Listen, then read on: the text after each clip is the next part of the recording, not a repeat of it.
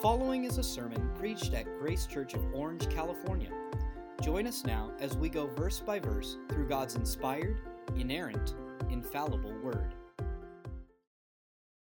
Some will question why God allowed this to happen, and others will draw closer to Him. And some, perhaps many, will come to saving faith through this experience. Let's be faithful to pray for one another, for health, for wisdom, and protection in coming days. Let's pray that we would be faithful to boldly proclaim the only source of security and hope for this life and the life to come. Trust and faith in our Lord Jesus. This is a unique time when people are more open to the gospel. And I pray that this would be a time when we're more bold in sharing the good news of the gospel of Christ. So you may be wondering about Pastor Mike. Yes, he is ill. He has bronchitis. He's seen his doctor. He's taken his meds, and he's getting better. Be praying for Pastor Mike and for his full recovery. And be sure to watch for Grace Church's communications by email and on Facebook, as well as on our website, graceorange.org. And don't hesitate to contact the church office should you need any more information or any pastoral assistance. We encourage everyone to be on the lookout to meet needs and to help orchestrate meeting needs in our community. Let us continue to encourage one another and to be faithful to live out our faith so that all can see. So I would invite you now to turn in your Bibles, if you would please, to 2 Peter chapter 1. We're going to be focusing this morning on verses 5 to 11, although in our reading I want to start with verse 3. So if you would, and there's a handful of people here today, if you would stand, that would be great. And if you're remote, if you feel comfortable and are able, go ahead and stand for the reading of God's Word. This is 2 Peter chapter 1. We're going to start in verse 3 and read down through verse 11. His divine power has granted to us all things that pertain to life and godliness, through the knowledge of Him who called us to His own glory and excellence, by which He granted to us His precious and very great promises, so that through them you may become partakers of the divine nature, having escaped from the corruption that is in the world because of sinful desire. For this very reason, make every effort to supplement your faith with virtue, and virtue with knowledge, and knowledge with self-control, and self-control with steadfastness, and steadfastness with godliness, and godliness with brotherly affection, and brotherly affection with love. For if these qualities are yours and are increasing, they keep you from being ineffective or unfruitful in the knowledge of our Lord Jesus Christ. For whoever lacks these qualities is so nearsighted that he is blind, having forgotten that he was cleansed from his former sins. Therefore, brothers, be all the more diligent to confirm your calling and election. For if you practice these qualities, you will never fail. For in this way, there will be richly provided for you an entrance into the eternal kingdom of our Lord and Savior, Jesus Christ. Our gracious Lord, we're thankful that we can come together today, whether in person or, Father, remotely, that we are one in Christ and we can come together to worship your holy name, to be fed by the power of your word, to be led by the Spirit. Lord, we pray that you would cause us to be open and receptive to that which you would have us to learn today, and that we might trust you wholly and completely as the source of all that which we need to know for life and godliness. Lord, that we might seek your face and trust in you completely, Father. We pray your blessing now upon our time together, and we commit our lives to you anew in Jesus' name. Amen. So in the first few verses of this chapter 1 of 2 Peter, particularly verses 3 and 4, we see once again that God has provided for us, or granted to us, all things that pertain to life and godliness. I think we need to step back for a minute and realize that as believers, we all engage in an ongoing battle. The reality is that notwithstanding the current crisis, we live in a broken world that constantly seeks to entice us with the things of this world, that draw us away from God and the good things that we too easily rely too much on. And when those things are threatened or taken away, it can too easily shake our faith. The reality is that we're born sinners. The Bible tells us that all have sinned and fall short of the glory of God. And the Bible also tells us that all those who trust in Jesus are completely forgiven, cleansed by the sacrifice of Christ on the cross for all who believe in him. The perfect Lamb who knew no sin became sin for us, that we might become the righteousness of God in him. Yet even as we struggle with the enticements and the fragile securities of this world and our own bent towards sin, God assures us that his divine power has granted to us all things that pertain to life and godliness.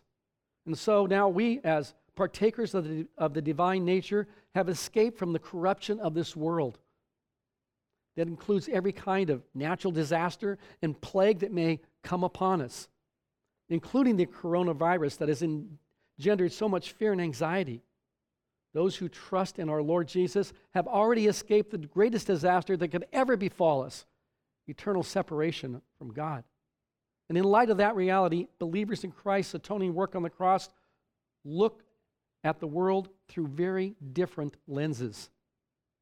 Although we experience the same hardships, the same sicknesses, the same losses and difficulties, our frame of reference is profoundly different. As the Apostle Paul put it in 2 Corinthians chapter 4, so we do not lose heart. Though our outer self is wasting away, our inner self is being renewed day by day. For this light, momentarily affliction is preparing for us an eternal weight of glory beyond all comparison, as we look not to the things that are seen, but the things that are unseen. For the things that are seen are transient, but the things that are unseen are eternal. So we understand that, in other words, God has granted to every believer a new nature, a new self, a new perspective, and a divine power through his word to enable each of us to grow in the knowledge of Christ and to live in obedience to his word and to deal in a way that does not shake our faith even in the most difficult of times. So I want to look now at verses 5 through 11 here in 2 Peter chapter 1. Look at the first part of verse 5. For this very reason, Peter is not just offering this deep theological lesson, as powerful as it may be, but he follows it up immediately with a call to action. He starts with the incredible promises of power and partaking of the divine nature, and he moves to answer the question that he poses later on in this letter in chapter 3. If you want to flip over to chapter 3, you find where he describes the day of the Lord when God executes his final judgment upon the world. Chapter 3 and verse 10 says, "But the day of the Lord will come like a thief, and then the heavens will pass away with a roar, and the heavenly bodies will be burned up and dissolved, and the earth and the works that are done on it will be exposed." Verse 11, "Since all these things are thus to be dissolved, what sort of people ought you to be in lives of holiness and godliness, waiting for and hastening the coming of the day of God, because of which the heavens will be set on fire and dissolved, and the heavenly bodies will melt as they burn. But according to his promise, we are waiting for a new heaven and new earth in which righteousness dwells." So there's a question embedded in here. What sort of people ought you to be in lives of holiness and godliness? In light of the reality is that not only do we suffer today, and there's sickness and death around us today, but we know that someday God will call an end to this age, and he will come and he will judge the world. And what sort of people ought we to be in lives of holiness and godliness? In the original language, by the way, this is more a declaration than it is a question. We ought to be a people who live lives of holiness and godliness. So as we look back to chapter 1 now and looking again at verse 5, it says that we are to make every effort. The idea here is that we are to apply all diligence, as it says in another translation. It implies zeal and eagerness. Living a godly, holy life, though, really demands our focus and our effort and our maximum energy. Paul, I think the Apostle Paul captured this in 1 Corinthians chapter 9 pretty clearly. In 1 Corinthians chapter 9, verse 24, it says, "Do you not know that in a race all runners run, but only one receives the prize? So run that you may obtain it. Every athlete exercises self-control in all things. They do it to receive a perishable wreath, but we an imperishable. So I do not run aimlessly. I do not box as one beating the air, but I discipline my body in keeping it under control, lest after preaching to others, I myself should be disqualified. God calls us to live out our faith with discipline. In Philippians chapter 2, in verse 12, it says, "Therefore, my beloved, as you have always obeyed, so now, not only as in my presence, but much more in my absence, work out your own salvation with fear and trembling. For it is God who works in you both to will and to work for his good pleasure." God works in us, and we are to work diligently by his power and by his strength to accomplish that what he's called for us to do. And he says in this passage, back to 2 Peter chapter 1, again, verse 5, that we're to make every effort to supplement our faith, The idea behind this is to supply lavishly, to make every effort to live as God intends for us to live in righteousness and holiness. Living a godly life is never passive.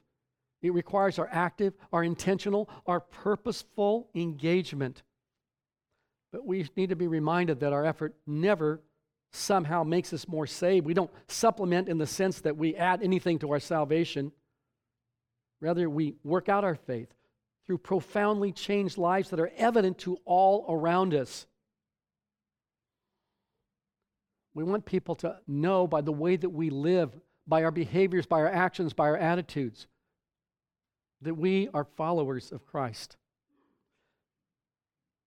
This hasn't happened in my life much before, but a couple of weeks ago I was on the racquetball court, and a gentleman was there that I hadn't seen for a while. He's of Mideastern descent, and I say that because of what he said to me. And he came up to me, hadn't seen me for a while. He says, "Mark, it's so good to see you." He says, "Mark, I know you're a Christian." He says, "I am not a Muslim. I want to be a Christian. I'm reading the Bible every day." Now, that was an amazing thing. I'm just standing there ready to play some racquetball, and this guy comes up to me that I just assumed didn't know the Lord and that had no knowledge of the Bible. He says, "I'm reading the Bible every day. I want to become a Christian." I says, "We need to talk. We need to talk more." And what a joy it is to be able to share your faith first by the way that we live and then by the words that we speak and the power of God's word. So pray for this gentleman. His name is Ali. So the idea that we make our glorious salvation in Christ is for us to shine, for all to see. That's what it means to supplement our faith. In Matthew chapter 5 and verse 16, Jesus says, "In the same way, let your light shine before others so they may see your good works and give glory to your Father who is in heaven." It's important that we understand that in this time, in our response to the current situation, to COVID-19, we need to understand that our response to it should be greater than the disease itself. It ought to be that way. As the world sees our good works, and so glorifies our Father who is in heaven.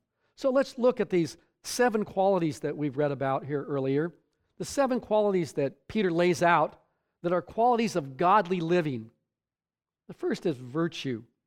Virtue. Supplement your faith with virtue. Virtue, other translations translate it moral excellence. It's not just being polite, like opening the door for the person behind you. I like the way our society has changed and people are actually opening doors for other people. But it's not just that kind of thing. In the Greek culture, virtue refers to heroic deeds, like saving a drowning person. Some of you, I hope many of you, got a chance to read the story of the great and wonderful English preacher pastor Charles Spurgeon and his response to the great cholera outbreak of the 1850s. While everybody was bailing out of London as fast as they could, he chose to stay behind and to minister to those who were suffering and those who were dying and to expose himself to that disease. That's the kind of moral excellence God calls us to live by. Now, I'm not saying that all of us should be heroic in rushing out to expose ourselves to a virus that could kill some people, but I am saying that we shouldn't be so fearful that we're not able to share, that we're not able to come alongside others when we need to. That God would give us boldness and wisdom at the same time. In this context, virtue means actually heroically and sacrificially choosing to discipline ourselves to live a God-honoring, holy lives first of all, that we might have credibility to those around us when we say that we are a follower of Christ.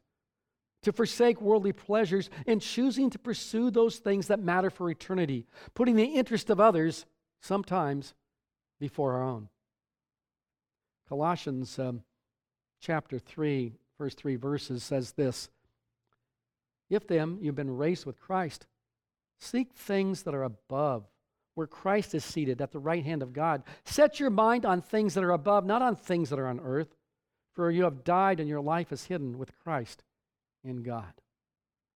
Being courageous for the Lord means first and foremost we focus on the Lord. And we set our minds on heavenly things, not on the cares and the worries of this world and the dangers of this world. The second thing we see is knowledge. It's knowledge. Knowledge, according to the Bible, is the unchanging truth that is foundational to spiritual development and spiritual effectiveness in our lives. It's the knowledge that can only come from God's Word, driven by a passionate desire to know Him. Verse 3 says, "His divine power has granted to us all things that pertain to life and godliness." How? Through the knowledge of Him who called us to His own glory and excellence. In Romans chapter 15 and verse 14 it says, "I myself," this is the Apostle Paul speaking, "I myself am satisfied about you, my brothers, that you yourselves are full of goodness, filled with all knowledge, and able to instruct one another." If we're to encourage and build up one another, we need to be knowledgeable of God's Word. God's Word enlightens our minds and gives clarity to our faith, what we actually believe. In 2 Corinthians chapter 4 and verse 6, "For God, who said, 'Let light shine out of darkness,' has shone in our hearts to give the light of the knowledge of the glory of God in the face of Jesus Christ." And then Paul goes on to say, "Indeed, I count everything as lost because of the surpassing worth of knowing Jesus Christ my Lord. For His sake I have suffered the loss of all things and count them as rubbish in order that I may gain Christ and be found in Him, not having a righteousness of my own that comes from the law, but that which comes through faith in Christ, the righteousness of God that depends on faith, that I may know Him and the power of His resurrection, and may share His sufferings, becoming like Him in His death, that by any means possible I may obtain the resurrection from the dead." Paul's prayer was that I might know Him and the power of His resurrection. The knowledge that Peter is calling his readers to have is the knowledge that comes from God's Word that strengthens us in His faith, in our faith, and at its very core is the knowledge of knowing Christ and the power of His resurrection. Not just when we're saved, but while we're saved. And then the third thing that we're to look at is that we're to have in our lives, that we're to seek in our lives, that we're to pursue in our lives is self-control. Self-control literally means holding oneself in, controlling ourselves in a way that doesn't just spew out everything that comes to mind or that we might desire. Galatians chapter 5, in verse 23, we find the list of the fruit of the Spirit: love, joy, peace, patience, kindness, goodness, faithfulness, gentleness, and self-control. So the capstone of the fruit of the Spirit is self-control. All of these virtues have little impact for our growth and in our lives apart from self-control. Self-control is choosing to use our time and our resources for things that matter to the Lord, that matter for eternity. Exercising the kind of discipline that forsakes our self-indulgent preferences and embraces activities that strengthen us and others spiritually. That's a really hard thing. I would rather stay home a lot of the time and tinker with the car or play sports or read a book. But there are times that God calls me to get out from my things that I prefer and do things that minister to other people. And the more that I do that, the more discipline that it takes.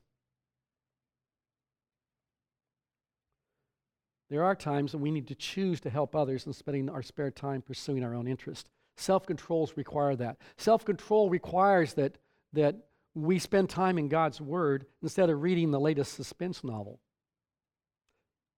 And then God calls us to steadfastness with self-control, and self-control with steadfastness.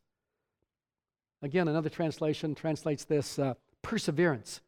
Steadfastness is part of self-control. It's self-control over the long haul. It's the long obedience in the same direction. It requires patience and endurance in living a disciplined, godly life, especially in the midst of trials and suffering. As one commentator put it, it's remaining strong in unwelcome toil and hardship. For sure, in these days, we may be experiencing greater hardship than we have in a long, long time in this country. Not only sickness, financial stress, relational difficulties, stresses of coming when things just don't seem to go right, that the wheels seem to be coming off of our lives. Steadfastness is being spirit-driven, spirit-empowered, consistency from the core of our being to the outward expressions of our faith and our behaviors. I cut down some trees on our property about a year ago, waiting for them to dry. Hopefully I can have them milled and make some lumber and make a few things. But as I called the mill, there's actually a lumber mill here in Southern California, said, I'd like for you to cut my lumber. And he says, well, you need to make sure that the core is healthy for you to be able to use the lumber, or it won't do you much good. And I'm thinking, isn't that exactly what it's like in our lives? That we need at our very core to be healthy in our faith and to be steadfast in our faith. Jesus explains steadfastness in another way in the parable of the soils. And he describes or gives the explanation of what the parable is all about in Luke chapter 8 and beginning in verse 11. In Luke chapter 8 and beginning in verse 11, he says, now the parable is this. The seed is the word of God. The ones along the path are those who have heard. Then the devil comes and takes away the word from their hearts, and so that they may not believe and be saved. And the ones on the rock are those who, when they hear the word, receive it with joy. But these have no root. They believe it for a while, and in time of testing, they fall away. And as for what fell among the thorns, they are those who hear, but as they go on their way, they are choked by the cares and the riches and the pleasures of life, and their fruit does not mature.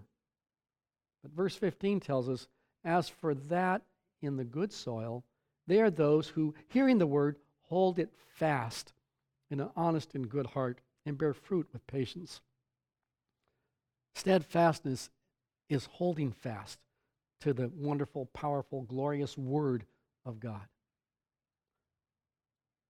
And again, through this time, there'll be those that whose faiths will be sorely tested, and some might indeed fall away and realize that maybe they never had a faith in the first place and need to rethink it altogether.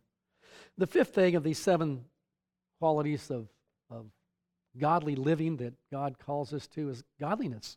It's godliness. Godliness is first loving God and having reverence for God. Interesting, the Greek could be translating true religion and worship, honoring and loving and adoring our Heavenly Father, and living a life worthy of His name. Titus chapter 2 and verse 11 says, for the grace of God has appeared, bringing salvation for all people, training us to renounce ungodliness and worldly passions and to live self-controlled, upright, and godly lives in this present age, waiting for our blessed hope, the appearing of the glory of our great God and Savior, Jesus Christ. We're to live self-controlled. We've just heard that. Upright, godly lives in this present age. In 1 Timothy chapter 4, in verse 7, it says, have nothing to do with irreverent, silly myths. Rather, train yourself for godliness. For while bodily training is some value, godliness has a value every day, as it holds promise for the present life and also for the life to come. The saying is trustworthy and deserving of full acceptance. So we're to train ourselves, we're to discipline ourselves for godliness. Consistent, purposeful, disciplined focus on God and on His Word. Focus on His everlasting love, His holiness, and His promises to us. In his first letter, Peter reminds his readers of God's incredibly high standard for godliness that should be the mark of all believers. He quotes Leviticus 11:44. Be holy, for I am holy. God calls us the standard of His holiness in our lives. None of us are going to be perfect in this world, but that's what we should strive for. That's what we should lean to every day. That's what we should ask God with prayer and pleading to grant to us reverence for His name, focus upon His name, to see this world and the cares of this world through the lenses of His Word and His call for us to live godly lives.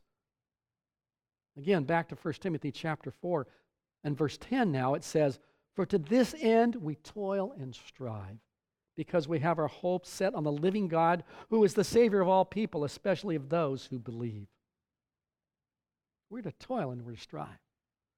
Yes, it is God who works in us to work His will and His pleasure in us. It is His Spirit who empowers us and enables us. But God calls us to be disciplined, allowing Him to do His work in us. The sixth thing that we want to see is brotherly affection. Brotherly affection. I kind of read over this part kind of quickly when I go through this. When I see brotherly affection, yeah, I got that. Something that we need to think about, I need to think about a lot more. Brotherly affection really is basically brotherly kindness. It's true affection for one another, and it can only arise first for our affection from God. We can't really love one another as God loves us until we first love God. We're called to love God as He has loved us because He has first loved us. And just as we should have a desire and need to have a desire to be near to God and to seek His face continually, it is in that context that we can have a real desire to be near fellow believers in particular. To have brotherly affection is to prefer, is to find joy in serving and loving others. Brotherly affection really means we look forward to seeing one another. The brotherly has to do with fellow believers.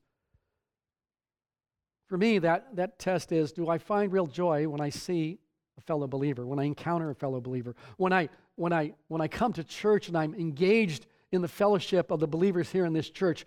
Do I measure my brotherly affection by my reaction to being with other people? Do I find real joy and pleasure in greeting one another? And then we're called to love. This is the last on this list of 7. We're called to love one another. Just all it says that we're to add to our brotherly affection love. Romans 13 tells us to owe no one anything except to love each other, for the one who loves another has fulfilled the law. For the commandments, you shall not commit adultery, you shall not murder, you shall not steal, you shall not covet, and any other commandment are summed up in this word: you shall love your neighbor as yourself. Love does no wrong to a neighbor, therefore love is the fulfilling of the law. You note here that now this expands our brotherly love, our brotherly kindness, our brotherly affection to actually loving those around us. And how do we demonstrate that love? Well, that others might know the glory of the gospel of Christ. That we demonstrate real, genuine care and affection towards others. Godly love is rooted at the heart of Paul's prayer that we find in Ephesians chapter 3. If you want to turn there, this great and glorious prayer that Paul prays for the Ephesians in chapter 3. Ephesians chapter 3, beginning in verse 14. He says, "For this reason I bow my knees before the Father, from whom every family in heaven and on earth is named, that according to the riches of His glory, He may grant you to be strengthened with power through His Spirit in your inner being, so that Christ may dwell in your hearts through faith, and that you, being rooted and grounded in love, may have strength to comprehend with all the saints what is the breadth and length and height and depth, and to know the love of Christ that surpasses knowledge, that you may be filled with all the fullness of God. Well, how do we become rooted and grounded in love? Well, we first must be rooted and grounded in the love of Christ that surpasses all knowledge. How do we bear fruit in our lives? How do we really demonstrate to all the world that we really are followers of Christ, and that we first must be rooted and grounded in the love of Christ. And it is in His love that we can bear the fruit of love towards others, and the willingness to sacrifice our time, our efforts, our very lives for the sake of others. So two results happen, one glorious and one tragic, as we either build on these virtues, supplement our faith, as it were, on these virtues, or whether we fail to build them in our lives at all. Verse 8 tells us, now we're back to 2 Peter chapter 1, and verse 8 now tells us, for these qualities are yours and are increasing. They keep you from being ineffective or unfruitful in the knowledge of our Lord Jesus Christ. If these qualities are yours and increasing, Peter interjects, I think, a subtle test of our faith. If these qualities are yours, that is, if we are truly rooted and grounded in Christ, if we're truly saved, we should grow in our godliness, and we'll be effective, and we'll bear spiritual fruit. True knowledge of our Lord Jesus Christ, confidence that we are in Him, that we know Him, that He keeps us, that He will never leave us or forsake us, if these qualities are yours and are increasing. But the second part here in verse 9 tells us, whoever lacks these qualities is so nearsighted that he's blind, having forgotten that he was cleansed from his former sins. Now, here, Peter is being pretty forthright, isn't he? He's basically saying, if we don't demonstrate these qualities in our lives, this virtue and knowledge and self-control and steadfastness and godliness and brotherly affection and love, if these qualities are not in our lives, we are basically blind to our faith. We've forgotten that we are saved. And for some of us, we should ask the question, if these aren't qualities in our lives, are we truly followers of Christ in the first place? Have we just given it lip service, or do we truly believe? So he says, as a result of that, in verse 10, therefore, brothers, be all the more diligent to confirm your calling and election. For if you practice these qualities, you will never fall. Two things are real about this. One is that when we're obedient to demonstrate these qualities in our lives, that we confirm in our own hearts that God has called us, that we are followers of Christ, that our faith is real. We evidence first to ourselves that we know the Lord, that we don't find ourselves doubting our faith. We don't find ourselves walking in weakness and uncertainty. Obedience to the Lord confirms in our faith, our hearts, our faith in the Lord. And then it says you'll never fall. What this means is that a pattern of our lives, that we're going to be consistent and we're going to be strong in our faith, not stumbling around. I think what we see is that as we grow in Christ, that we find that sin is less part of our lives, and godliness and holiness in our lives is more. That's the way it should be. That's what it means to be mature in Christ. That's what it means to grow in Christ. That's what it means to walk in a manner worthy of the gospel of Christ. As we grow in these qualities by His strength, He transforms us from glory to the very image of Christ, to be more like Him and less like our old self. And He says we'll never fail. We'll never fall. Verse 11, for in this way there will be richly provided for you an entrance into the eternal kingdom of our Lord and Savior, Jesus Christ. We'll be confident in our faith, and confident in our salvation, and confident that we'll someday stand before Him, and that He will tell us, good and faithful. We are good and faithful servants. So then, How should we live in light of a broken and sometimes scary world? Well, at the very core is we need to revisit often our confidence and our faith in our Lord Jesus. We need to acknowledge him daily as our Lord, not for salvation. That happens once for all at one time, but he's our Lord every day, and we should acknowledge that and confess that and ask him to increase our faith. Lord, we believe you, help our unbelief. Lord, I have faith in you, help my unfaithfulness. In Hebrews chapter 11 and verse 6, it says, without faith it's impossible to please him, for whoever would draw near to God must believe that he exists and that he rewards those who seek him. And for those who have never confessed faith in the Lord Jesus, the Bible is real clear. In Romans chapter 10, it tells us, if you confess with your mouth that Jesus is Lord and believe in your heart that God has raised him from the dead, you'll be saved. For with the heart one believes and is justified, and with the mouth one confesses and is saved. If you don't know the Lord Jesus today, I encourage you, I actually implore you to take the time to look into God's Word, to understand God's call in your life, to acknowledge the Lord Jesus, confess the Lord Jesus as Savior and Lord, the only means of salvation. Jesus said, I'm the way, the truth, and the life, and no man comes to the Father but by me. But when we confess with our mouth that Jesus is Lord and we believe that God has raised him from the dead, the Bible tells us we will be saved for all of eternity. And we need not fear the travails of today. We need not fear the viruses that are all around us. We need not fear God's certain and coming judgment of this world. And for those who know the name of Christ, we are called to live lives worthy of our Lord in virtue, and in knowledge and self-control, in steadfastness and godliness, in brotherly affection and in love. So let me encourage you as we close to keep praying for the many people that we've shared here in this church the last several weeks who don't know the Lord Jesus. Pray that they would come to saving faith. Pray for them by name. Be courageous to purposely engage those that you know and share your faith. Now's the time. And above all, keep our eyes fixed on Jesus, the author and the perfecter of our faith.